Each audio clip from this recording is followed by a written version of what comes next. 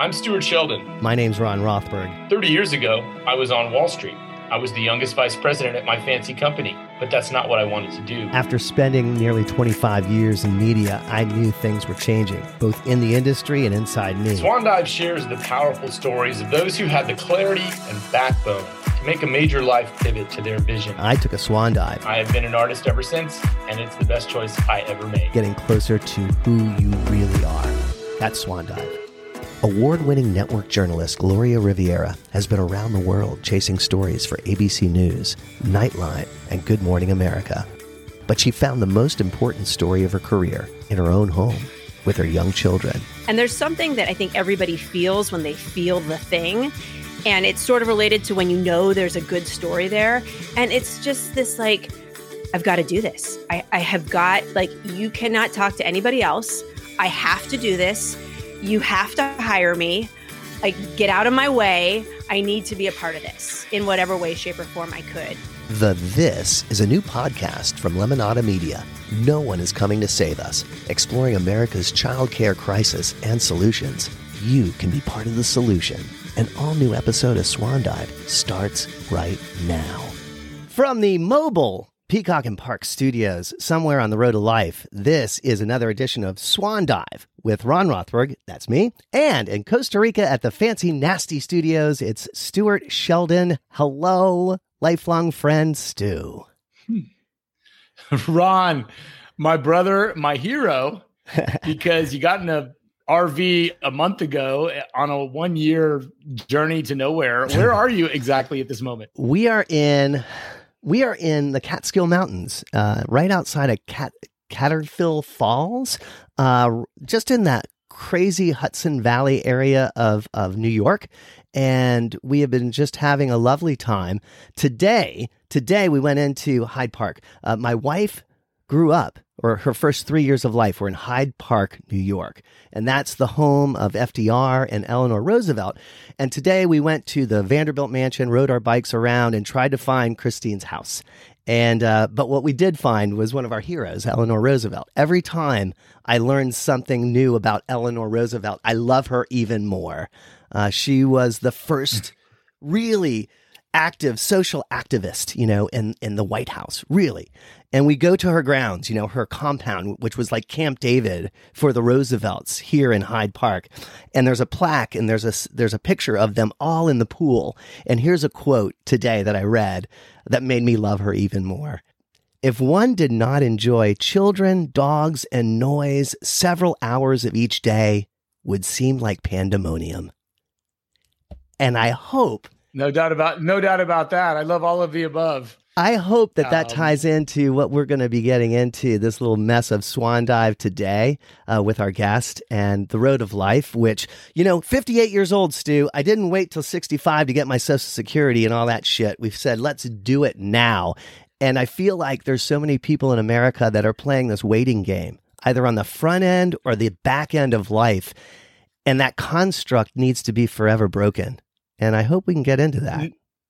No doubt, my friend. And you're right in regard to our guest today, whom I love and who is a dear personal friend.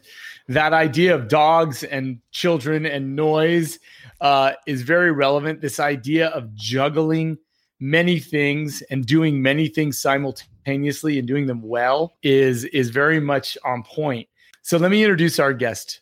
Award-winning journalist Gloria Riviera spent 20 plus years as an ABC News producer and correspondent based around the world, covering breaking, investigative, and feature stories for the network's flagship broadcasts and social media platforms, including Good Morning America, World News Tonight, and Nightline. She has a very exciting new project as host of No One Is Coming to Save Us, launching May 20th from Lemonada Media, the podcast network that presents humanity unfiltered.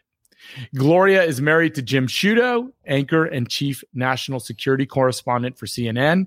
They met in Fallujah, just like all of us, during the U.S. invasion of Iraq in 2003, and live in Washington, D.C. with their 3 kiddos, Tristan, Caden, and Sinclair. Gloria is a dear friend that I love very much, and I'm very grateful to welcome you. Welcome to Swan Dive, Gloria. Oh my God. All the love. I feel all the love. I'm so happy to be with you guys. This is already awesome. Awesome. Well, we met when you were just starting at ABC News. You were just out of Princeton, not to drop names. You were the assistant to the legend, Sam Donaldson. And over the past 2 decades, I've watched as you've added more and more layers to your life, both professionally and personally. So now you're a seasoned TV news professional and a mom and a wife and a homeowner and an athlete. And you've somehow managed to balance or appear to balance all these complex dynamics.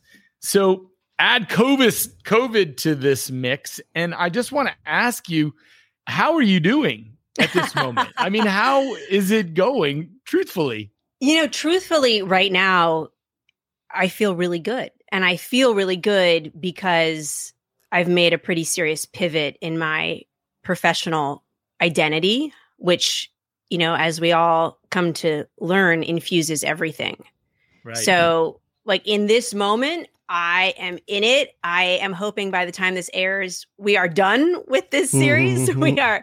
We are super in the weeds, almost talking about every word that's on the page that needs to be said. But it is a huge, huge topic. And you're right, Eleanor Roosevelt very much factors into the issue of childcare, which is what this podcast is all about in this country. Isn't that well, let's get right to it then. So let's talk about, your swan dive. I mean, yeah. Gloria Riviera, what was your swan dive?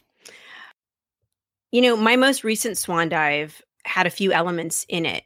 One has to do with this saying that I think that luck is timing and preparation, right?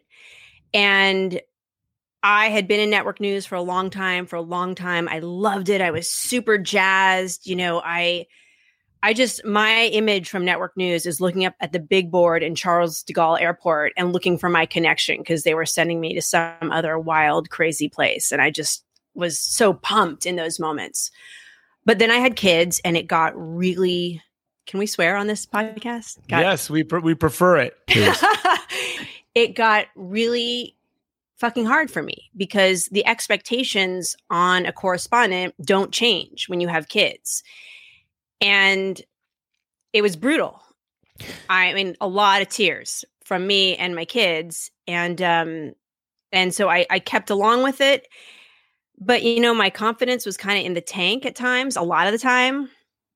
And COVID hit. I wasn't doing anything for ABC. I was just trying to keep it all together like all of us were. And this podcast came along by Lemonada Media. I knew they were doing it about childcare. And I just, for the first time, felt like I have spent so much time telling other people's stories, which has been an amazing experience, but I have to tell this fucking story. Yeah. I have to tell this story. And that was the start of my swan dive. When you say it's hard, the new podcast. Sorry. Well, Ron, let me just introduce this. Ron, podcast. pipe down. Pipe down, bro. Because I'm already a fan. I'm already a subscriber to this new podcast. It's called No One Is Coming to Save Us. And it's such an important and of this moment project. It explores the crisis and, frankly, the opportunity of childcare at this moment. Now, Gloria, you're the host, actress, activist, and mother of 2, Kristen Bell, who we love from multiple television shows, is appearing in each episode as a special Call It Like It Is correspondent. And she's going to untangle some of the more complex issues with her own lightness and humor. And the series is co-created with and presented by Systems Change nonprofit Neighborhood Villages. And I listened to the trailer just the day before yesterday. I immediately subscribed and really felt like this is actually significantly important. This conversation is deeper than it sounds on the surface. So tell us how you came to be a part of this. Well, thank you. That's lovely. Those are lovely words. And they are all very resonant right now. I came to be a part of this because I am interested in content production. As I said, and we can get into this later, network news can kind of mess with your confidence. The saying is you're only as good as your last piece. So there have been times in my network news career where I've thought like, now, right, I'm ready for the anchor desk. Like move over, Diane Sawyer. Like I deserve this. And that didn't happen. So there I was, COVID, no one's covering anything. And this opportunity to interview for this podcast comes across my desk, sort of like as a afterthought. This pretty cool company is working on this pretty cool project. Here's their name, scheduled the interview for 10 days hence. I looked into the company. The very first podcast they did was a podcast about the opioid crisis in this country. And the founders of Lemonada, Stephanie Whittleswax and Jessica Cordova Kramer, both lost their brothers to heroin addictions when they were 30 years old. So the idea of addiction resonates with me. I've lost people that I love very much. And I dove into that first podcast. Like I listened to it all the time. And what was so different about it was how vulnerable and raw. And I mean, Stephanie is the host. She was tearing up. I was tearing up, if not out, flat out bawling. And I just got this sense that they were doing things, differently than I'd heard in other places. And I read Stephanie's book about her brother's death. And by the time I sat down for the interview, I had also taken those 10 days to get like fired up. And there's something that I think everybody feels when they feel the thing. And it's sort of related to when there's a good story there. And it's just this like, I've got to do this. I have got like, you cannot talk to anybody else. I have to do this. You have to hire me. Like, get out of my way. I need to be a part of this in whatever way, shape, or form I could. And, I was saying before, if luck is timing and preparation, it's also somebody giving you a shot. And they fucking hired me. And there have been so many moments when I've been like, oh my God, everyone's made a huge mistake. This is a huge mistake. Au contraire, my friend. But au contraire. That is those are the voices that everyone hears on every pivot in everyone's life, I think. But what you've done an interesting thing from the broadcast, from the face on the TV to the voice behind the mic. This medium of podcasting is so incredible. You were touched as you were talking about the Lemonada Media content that they're creating. How did you pivot to this medium? What was the change that you saw in storytelling with audio versus sight, sound, and emotion? Such a good question. And you guys know this, but it took me more than a minute to figure it out. So I'll tell you this story. When we were first getting together to sort of hammer out the episodes, I kept saying, we've got to go to Boston because that's where Neighborhood Village is, which is this systems change. And I didn't really know what that meant, but it means they go in and they ask existing childcare systems what they need, right? So they'll go to a nursery school in Boston, figure out they need an operations manager. So I was like, I've got to go there because my best television work is when I'm live with someone else and I'm doing, guess what? Connecting, listening to them, recording a real moment. I've learned in network news that so often the best thing is to say nothing because people are inclined to fill silences and that's where the gold dust is. So I was like, I've got to go. And they were like, yeah, they've been in the field for some of their podcasts. But when we sat down to track, I was in, like anyone who knows me listening to this will laugh. Stu, you'll probably laugh, but I was in my network news voice. I was in Boston, childcare is, this very formal, weird voice. I mean, it's not weird because I used it for a long time, but it is weird. And people who know me really well would be like, you don't sound like yourself on television. And so Stephanie she has a background in theater. She really directed me during my first tracking session. And as it turns out, they want all the raw. They want all the interruptions. This happens to be about childcare. I have small children. They interrupt me all the time. Stephanie's like, no, keep rolling. This is the good stuff. They like that. And I think what I learned is that those moments of connection can be created through audio if you have two willing partners. If you as a host understand what you're really looking for, those moments that you just flag when you see them on paper. You're like, oh, this was a good moment. That can happen arguably more regularly and more poignantly in audio. So I think it took me shedding a bunch of, ideas that I had in my head about who I was supposed to be. Yeah. Another thing about the podcast space, and we've been in it for a year with having no idea about anything. Absolutely fake it till you make it. And I don't even think we've made it yet, so we're still faking it. But it's totally liberating. It's Wild West. But here's the thing, Glo, and here's the thing, Lemonada Media, and here's the thing, listeners. Gloria is so the real deal. She's such a human being. She's such an honest person. She's such a noble person. She feels her feelings. She's broken like the rest of us. And she's being a mom as best she can with 3 kids and a job, and her husband with a huge high profile job.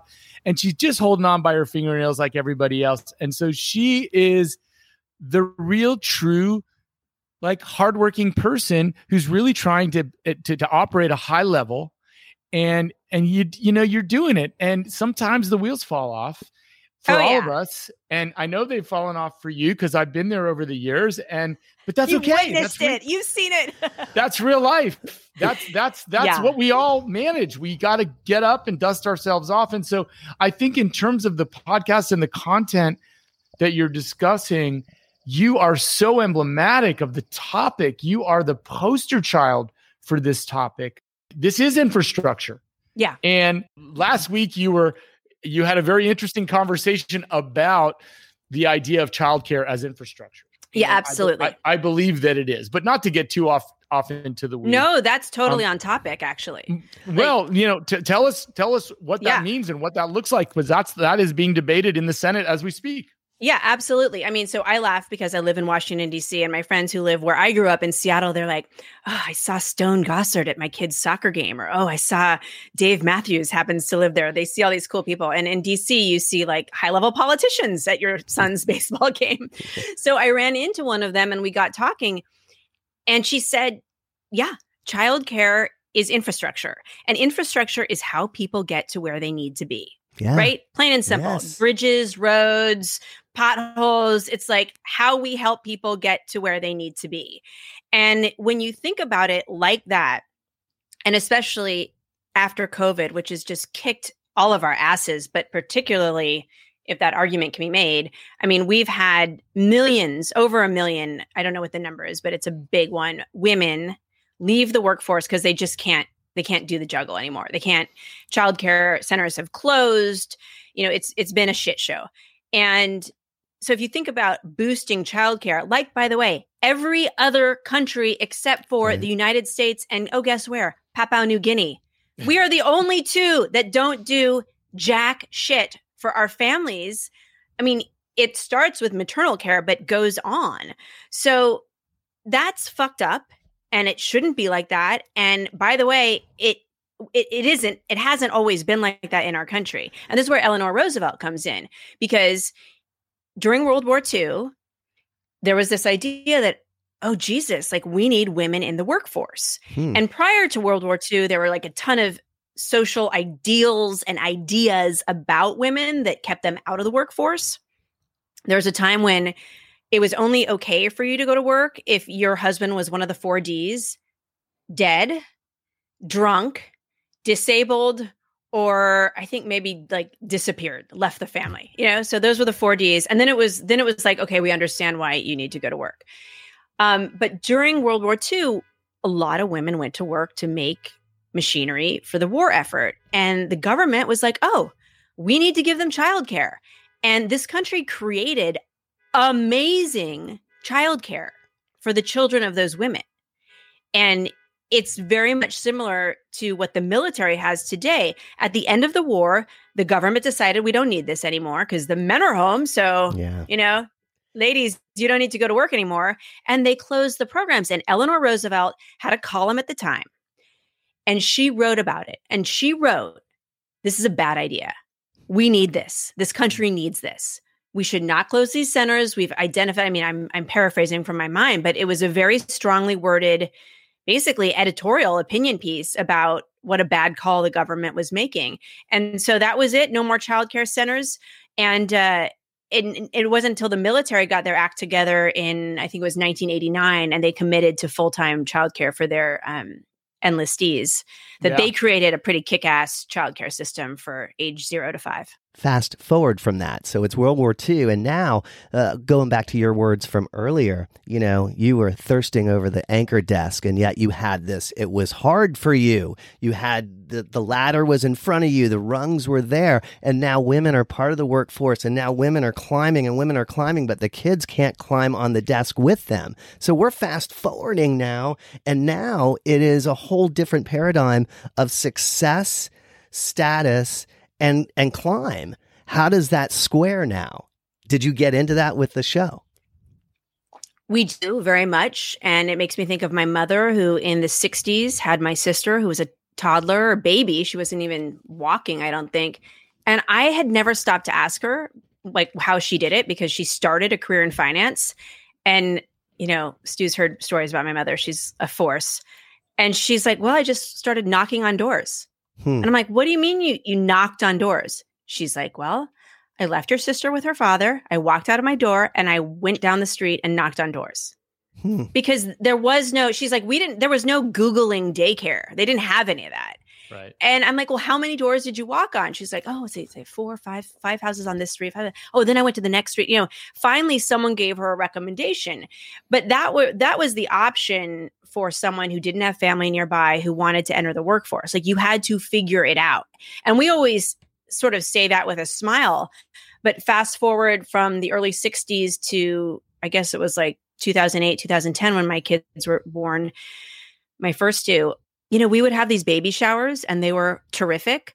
But after the baby was born, like, where were all those people? All you want is for someone to hold the baby. Can someone just hold the baby right now? Right. And no one was around. And it was like, what the fuck is that about? Yeah. No, it's so fundamental. And it's so interesting. What's so exciting to me about your podcast is that this idea, this framework, because as I said earlier, in the Senate right now, the conversation is defining infrastructure. Okay, literally, how do you define it? Obviously, it's bridges, it's roads, it's airports. But the new framework is, but listen, if your kids aren't sorted out, you can't get in the car and drive over the bridge and go to the airport. So you can't work. You can't start your workday. It is part of the infrastructure conversation.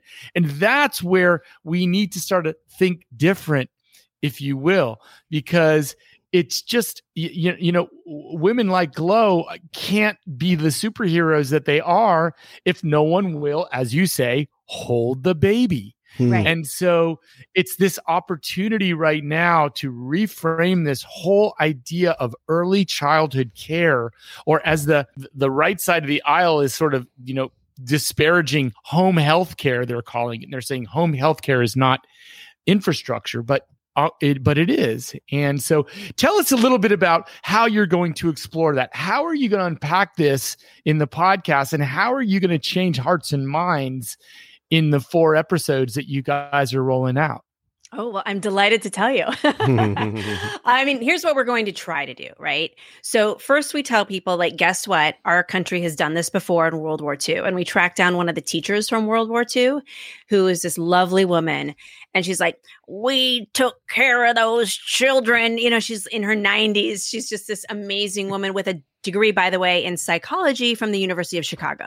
Bam. Yeah. So they really set up this system with qualified people, and they would even send you home at the end of the day at some of the centers with a warm meal, because you've worked a long day. So like, here's your child and here's dinner for 4. Which I was like, God, that would be so nice.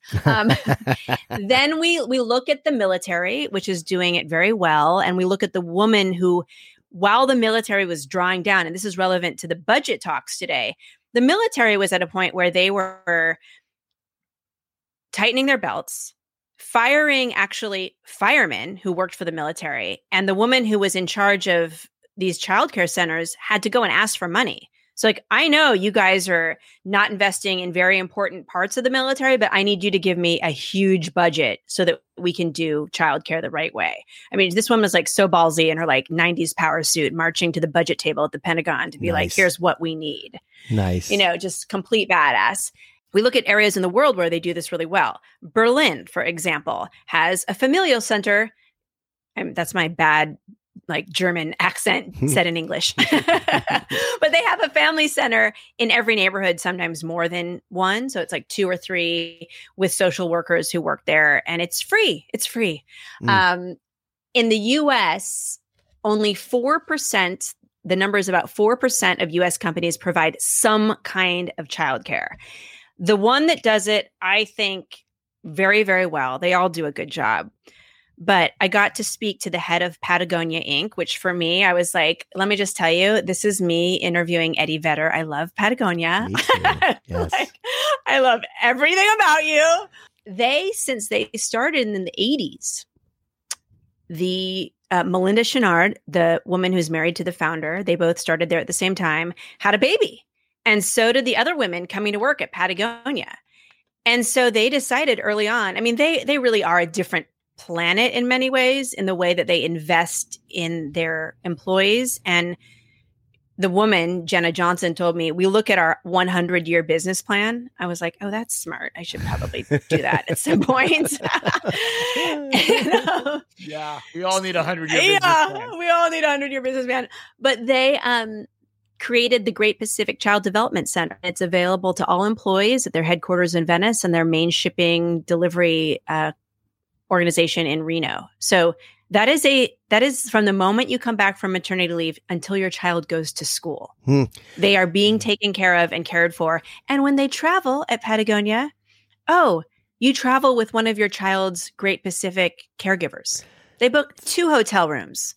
So is that infrastructure or interstructure? Because I think there's 2 things going on here. That's an interstructure. And that's the conflict that I think a lot of people have, because these constructs need to be blown up. And when you hear something like Patagonia blowing it up, not necessarily blowing it up, but constructing it, it goes against there's this crazy thing that's happened in America where this badge of courage of working 50, 60 hours and traveling every day, you getting on a plane and saying goodbye to the kids, that's the interstructure that we need to talk about as well. I was on that train for so long. I listened to your intro, your preview of the podcast, and the trailer, the trailer, and your kids are crawling on you, and you're in tears about leaving them. And I had such a vivid memory of something. I was working, and I was at a conference. We were in Charleston. We're drinking wine. The marketing people are showing off just how well they can entertain us. And it was my daughter's birthday the next day. And I'm in this conference, and I said I went to my boss, and I said, I'm leaving.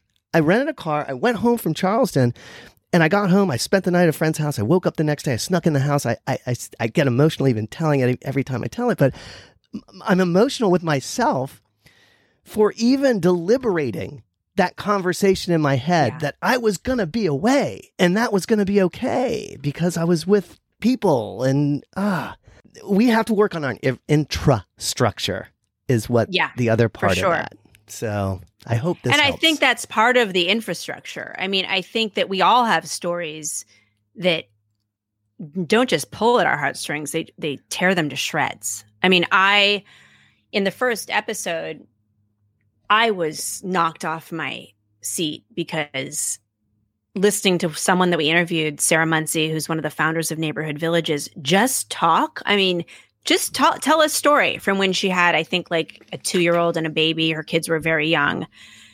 Just listening to her, like that sound a person gets when you're like, oh, she's about to cry or he's about to cry. They're not like sobbing, but it's coming.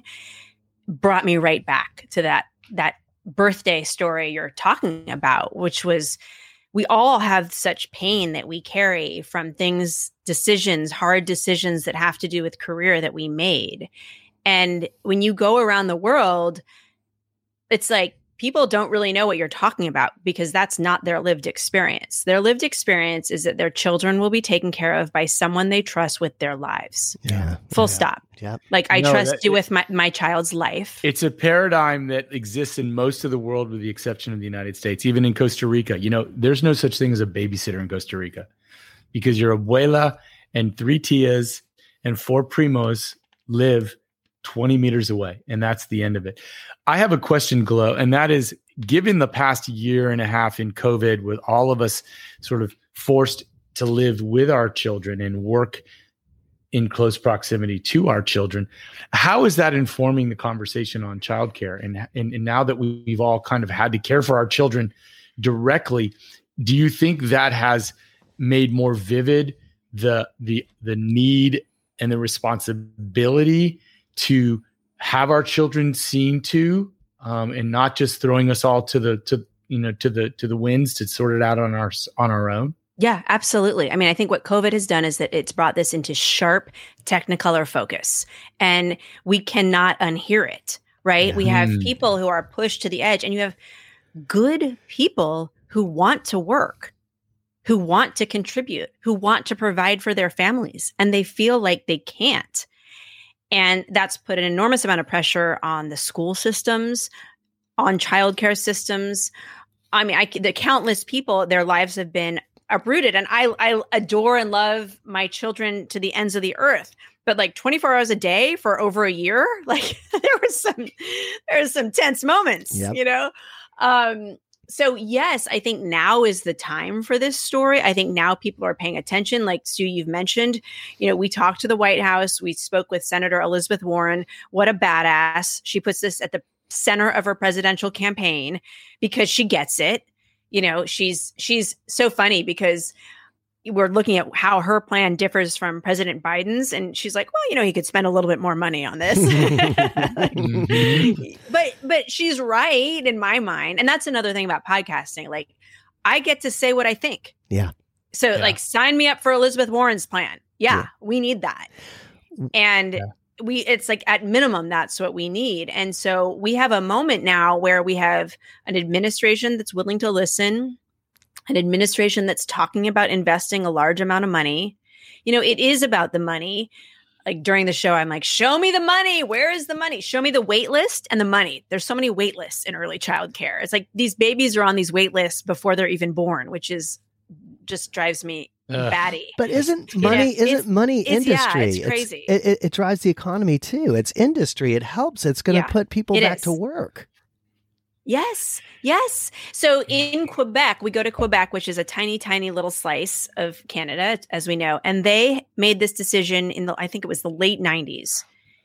And they have some numbers that are wild. Something like 85% of the women in Quebec between the ages of 20 and 44 go back to work after they've had a child. And the numbers in the US just are really not anywhere near that. I mean, to say nothing of when you talk about infrastructure and infrastructure, you're a single mother. Do you know how much bureaucracy stands between you and getting a voucher that will put your tuition at a rate you can actually afford? That's a nightmare in and of itself. So it's just like, we just like to throw roadblocks. And if we just fix this problem now, highlighted by COVID, or start, which Neighborhood Villages is like, okay, we can't create this from the ground up, but we can go in and we can give these places what they need. We will start to see change. I feel more fired up about this than I have felt about any story, really, except for a very few that I ever did in network news. I feel like we will change things if we You get should. this. You are change agent. You and Limonada Media and Neighborhood Villages, you're change agents. How does men versus women figure here? Because it seems like when we talk about childcare, we're talking about like supporting the woman, because the men get a free pass and they get to go to work and they get to do whatever the job they do, and nothing changes.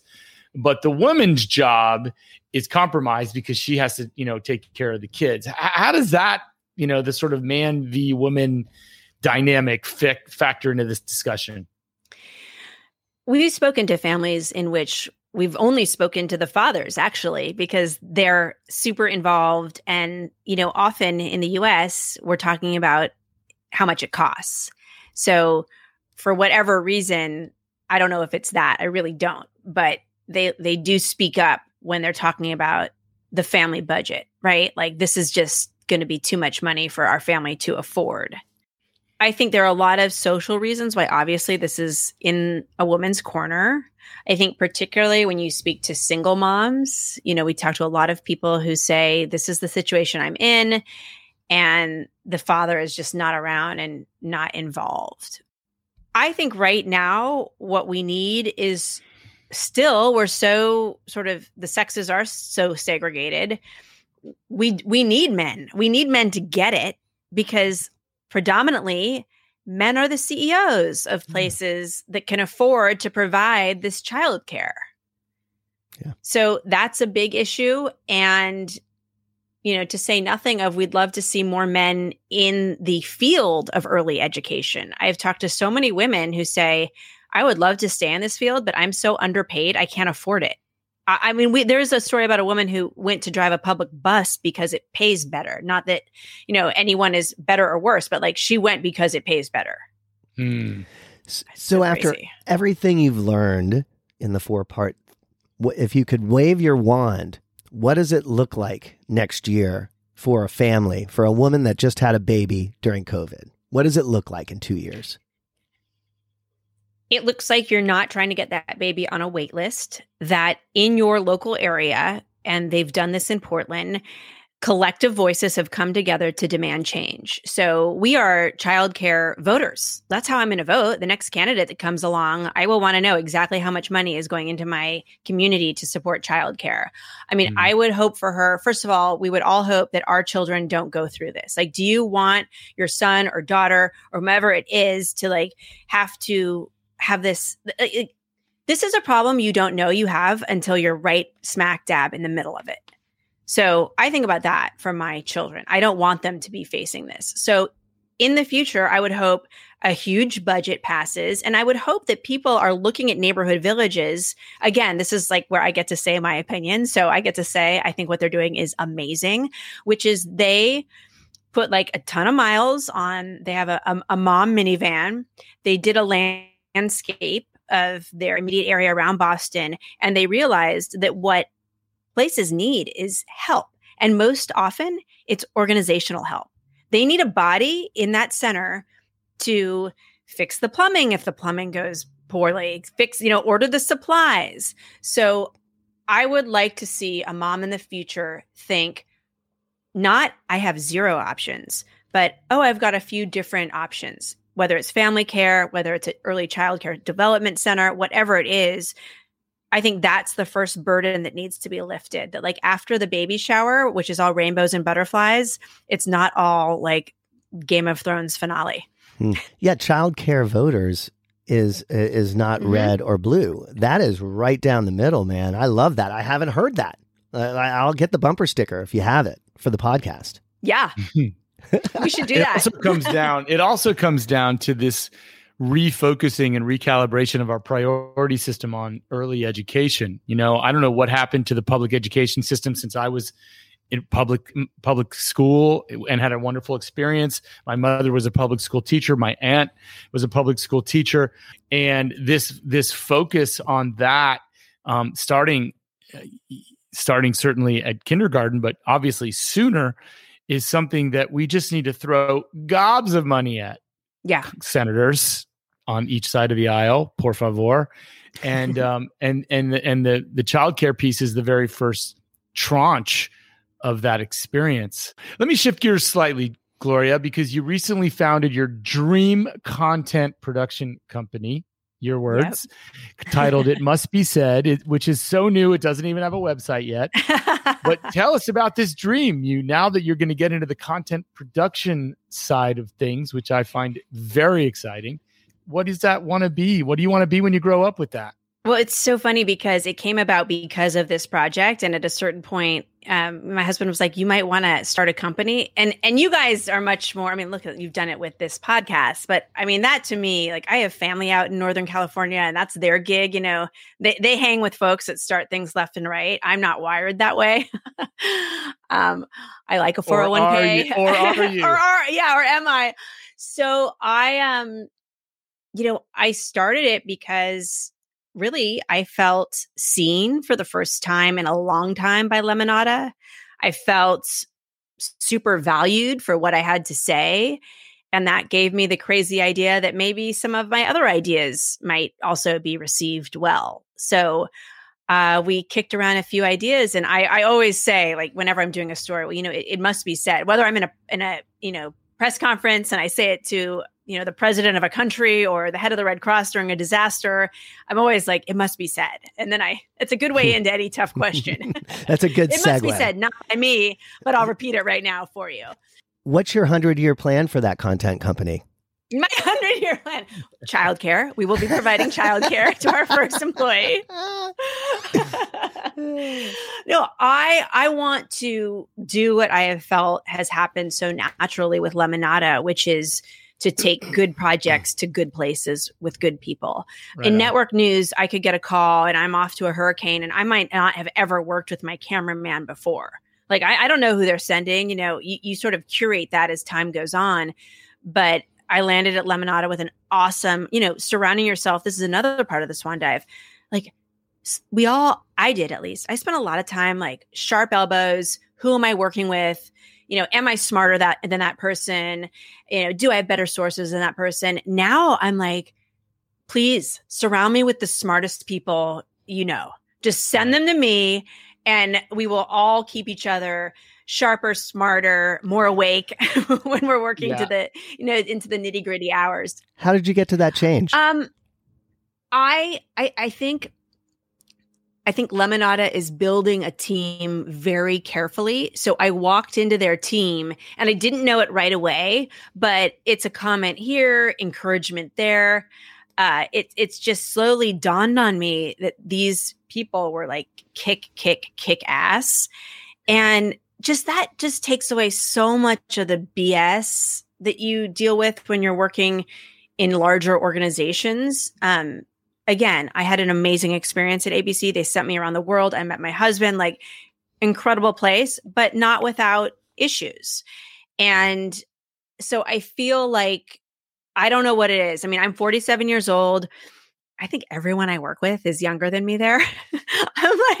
I'm like, can somebody tell me what kind of jeans I'm supposed to wear? I'm 47. Like, what kind of jeans? Like, skinny jeans are out. Like, what am I? Rock the mom jeans? Like, come on, G. Yeah, are they back in? I don't know. At the same time, though, what a resource you are for those folks. Have you felt them reaching out to you? I have felt positive feedback when I get in there. And actually, I think that that's a good note about the Swan Dive that I'm doing, which is, I always thought the career police were going to like walk up to me at a cocktail party and be like, oh, tap, tap, tap on my shoulder. Like, oh, I'm so sorry, but you're not supposed to be here, which is like another conversation about, mojo and confidence. But I always carried that with me. And, finally I'm at a place where I have some chutzpah behind what I put down there and what I write and what I suggest. And also I'm totally willing to let go. If someone's like, you know what, that doesn't work for me because of XYZ. And I see that, I'm like, right. Good, done. Let's cut that. We don't need that. So it's like this much more liberating space to operate in. And it took me a long time to get here. So I think like really, like we always say, like, it's really, I'm going to cry over what's left on the editing floor because I get attached to things, but I'm much better at processing that, that like, okay, like I love that part, but fine, we can leave it. Yeah. God, that's lovely to hear you say all of that. Having met you when you were just like right out of school and literally your first gig in network TV. And now, you've got that kind of wisdom and Zen detachment. That's a profound arc. And with that, let me ask you this question. What are you most proud of looking back? Ooh, like professionally or personally, or we get to talk about it all? Either way, you answer that question however you decide. I'm proud of two things. I'm really proud of the way I experienced my father's death in 2016. Oh, that was beautiful. Along with the birth of my children, it was one of the most beautiful things I've ever been through. He really taught me how to go with grace and gratitude. And it was fortuitous because it was about a month and he died of old age. He slowly drifted away, but we talked about everything, and to the point where I was like, well, Dad, I think we've covered it all. And we would laugh, but just to see him go and teach me how you can ultimately let go of this life, this chapter that we have, was really beautiful. And then facing my own potential, I am 2 years out from a surgery that removed a sizable tumor from my brain that was precariously perched on my speech and personality center. I had an MRI today. They keep me humble with it's a brain cancer, and fortunately, it wasn't, quote unquote, the type that killed John McCain, which an unhelpful nurse told me. I was like, okay, by the way, I covered John McCain's cancer, and that is not helpful right now. God bless that man, an incredible icon in our country. But yeah, I went through a period in which I thought I might not be around. And it was, going through that after seeing my father go through his own death and let go. I don't know, guys. I mean, what can I tell you? Honestly, that's like the best answer to that question that I've ever had. So you don't need to embellish it anymore. You just won the most proud of contest. That is so touching and so profound. I mean, listen, wow. A friend of mine was also fighting cancer, and we lost her, 2 months after my surgery. And there is no rhyme or reason to that. There's no rhyme or reason to that. It fucking sucks. But I am still here. And so why the fuck not? Why not spend my time on things that fire me up with good, smart people? I hope and pray that this content and the content I'll create in the future moves people, it lands with them, and we get to work. We have a lot of work to do. And so you don't have all day to do it.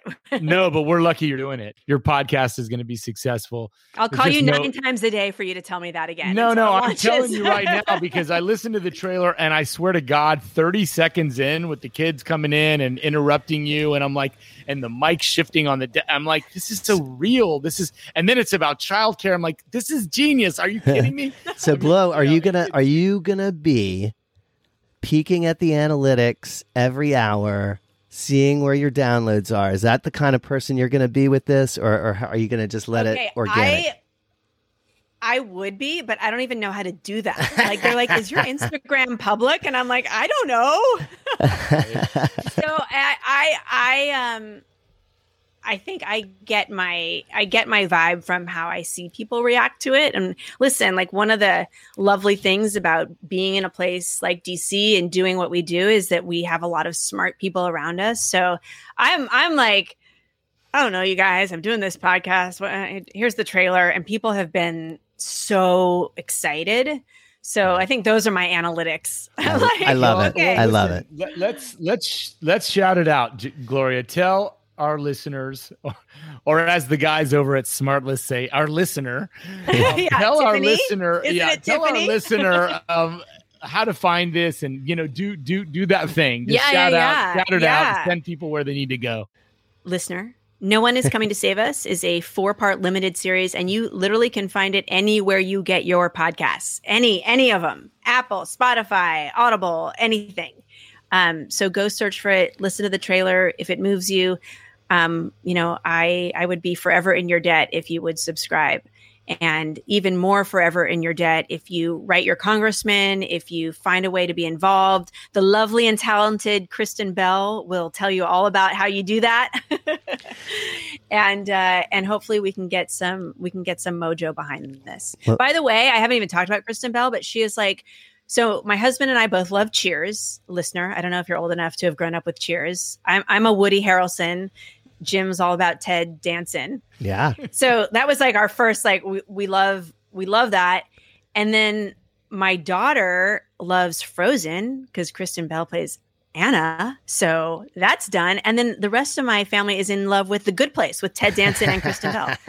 So I'm like, Mom just got a lot cooler. I'm just so dying cool. that she's a part of this. I'm like, oh my God, you're the best. Oh, that's awesome. So lovely. Hey, you know what? You so just lovely. converted our listener to be a child care voter.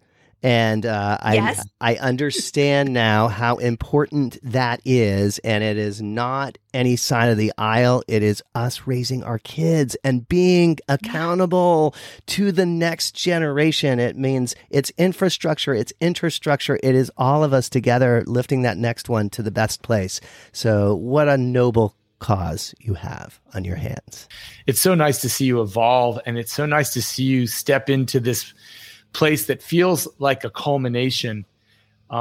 It's funny because, as a network, as someone who's at primetime network news, it's so high profile and it's so grandiose, and you're in 100 million homes, and now you're jumping into this little tiny kind of podcast thing, but it feels so much more potentially impactful to me. I hope so. And it feels so of this moment, the specific lane that you're in with this particular project.